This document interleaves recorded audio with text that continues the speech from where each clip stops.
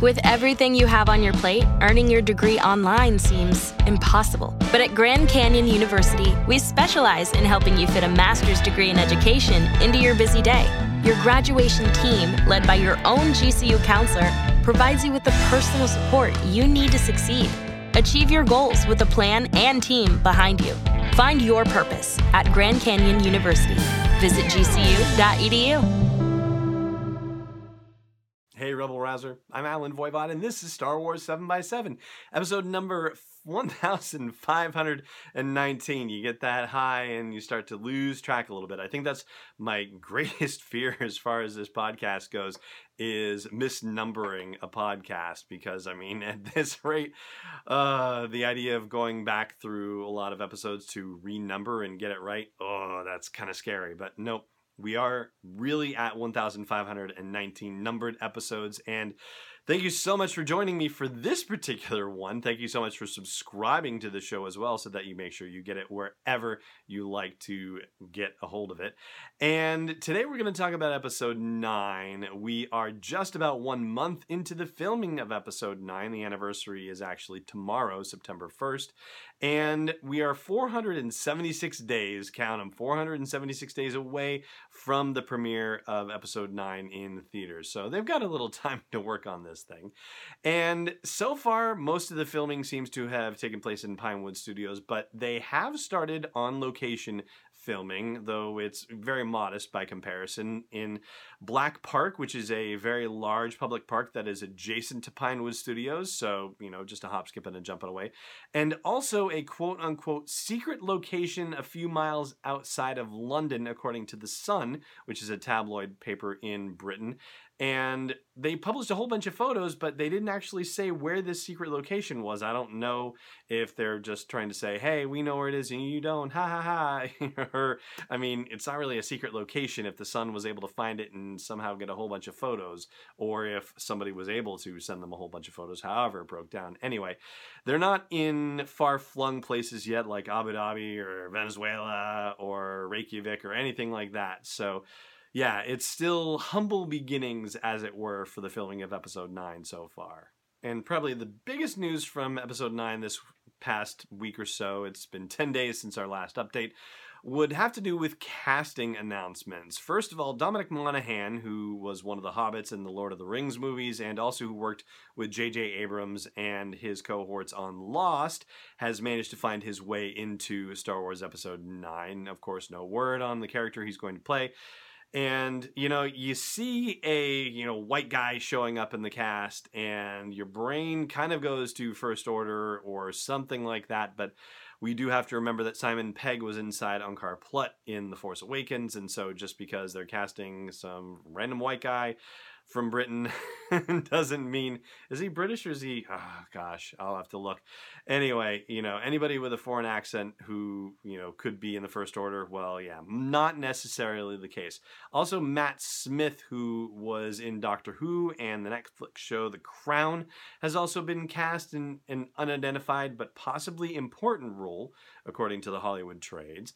And also we have sort of, backhanded confirmation. Greg Grunberg, who played Snap Wexley in The Force Awakens, had said during San Diego Comic-Con that he's not allowed to say anything, but that he grew his beard out, and the only reason he would have grown his beard out was for something film-related, and he just can't talk about it yet. Well, supposedly some outlet confirmed via his representation that he is in fact returning as Snap Wexley in the movie. And I mean, really, it wouldn't be all that much of a surprise if that were the case, because, it's J.J. Abrams, and Greg Grunberg is one of his closest friends in general, to say nothing of his acting chops in general. So yeah, it's a very likely probability that Greg Grunberg will be back for episode 9.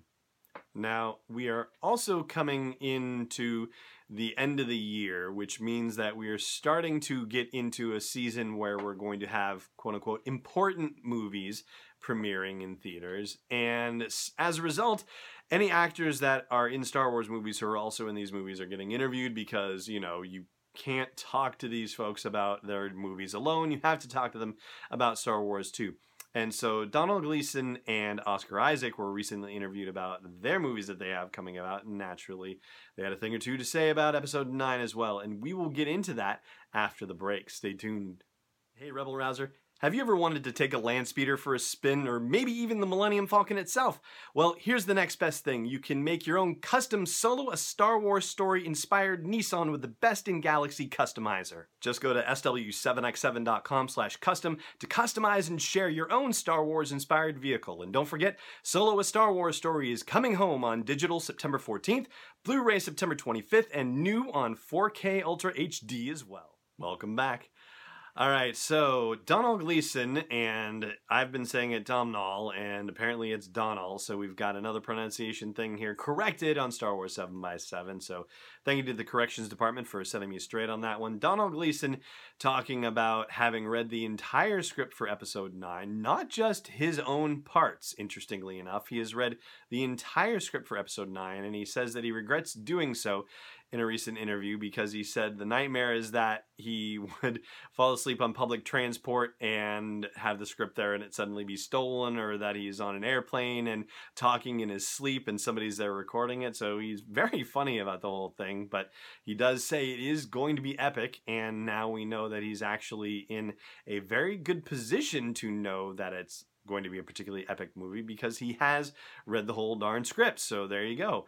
And Oscar Isaac, in being interviewed, talked about the resistance and likened it to Che Guevara and their freedom fighters, where they would come down out of the hills and attack what was the empire for them, which was the United States. So, you know, politics aside, the whole situation of having a group of rebels hiding out in the mountains and then coming down to attack this, you know, massively equipped, well-equipped force that is taking command and control of everything. Well, that is apparently the way that Oscar Isaac has described the resistance, and says it's pretty ragged at this point.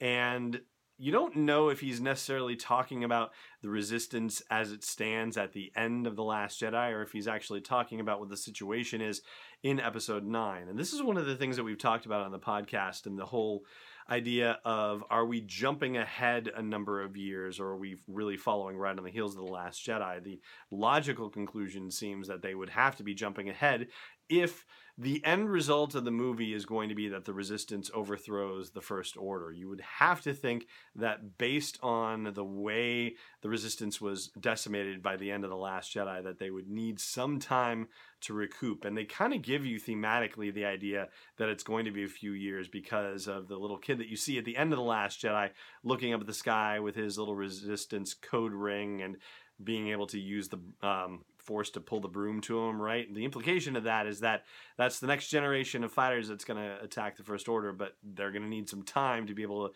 grow up enough to get onto the battlefield. So all of that being said, it seems like, I don't know, you can take Oscar Isaac's comments for what you will, and you have to know that either A, they've been trained not to say very much at all, and probably B, to get us here and there with a little bit of misinformation perhaps. So I don't know. I don't know how to take that comment. I'm personally thinking it feels like where it was at the end of The Last Jedi, and not so much where they must be at sometime in episode 9. But I'd love to hear your thoughts about that, so please do chime in wherever you happen to be seeing this episode of the show. And that is going to do it for this episode of the show. Tomorrow we'll be talking about Star Wars Resistance, because there's been a number of reveals about that show. And hey, stuff with Star Wars Resistance also bears upon our sequel movies too, so you might want to be checking that out even if you're not necessarily the anime cartoon fan of sorts. But you know, that's all right. To each their own, and yet there's a little information you'll probably want to hear regardless of what you happen to like in Star Wars. Anyway, so again, that's going to do it, and thank you again for subscribing, and if you don't subscribe yet, hey, subscribe. Why not? Get the next episode and the next one and the next one after that. It's every day, and it's been every day for more than 4 years. So, you know, I'm keeping going, and I want you to join me.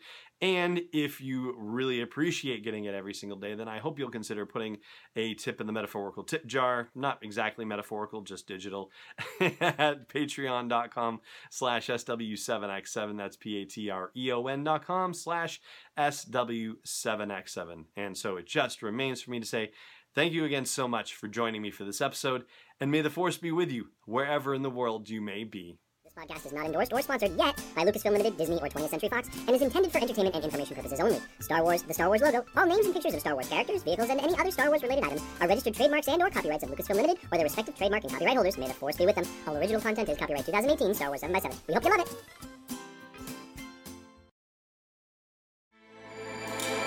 With everything you have on your plate, earning your degree online seems impossible. But at Grand Canyon University, we specialize in helping you fit a master's degree in business into your busy day.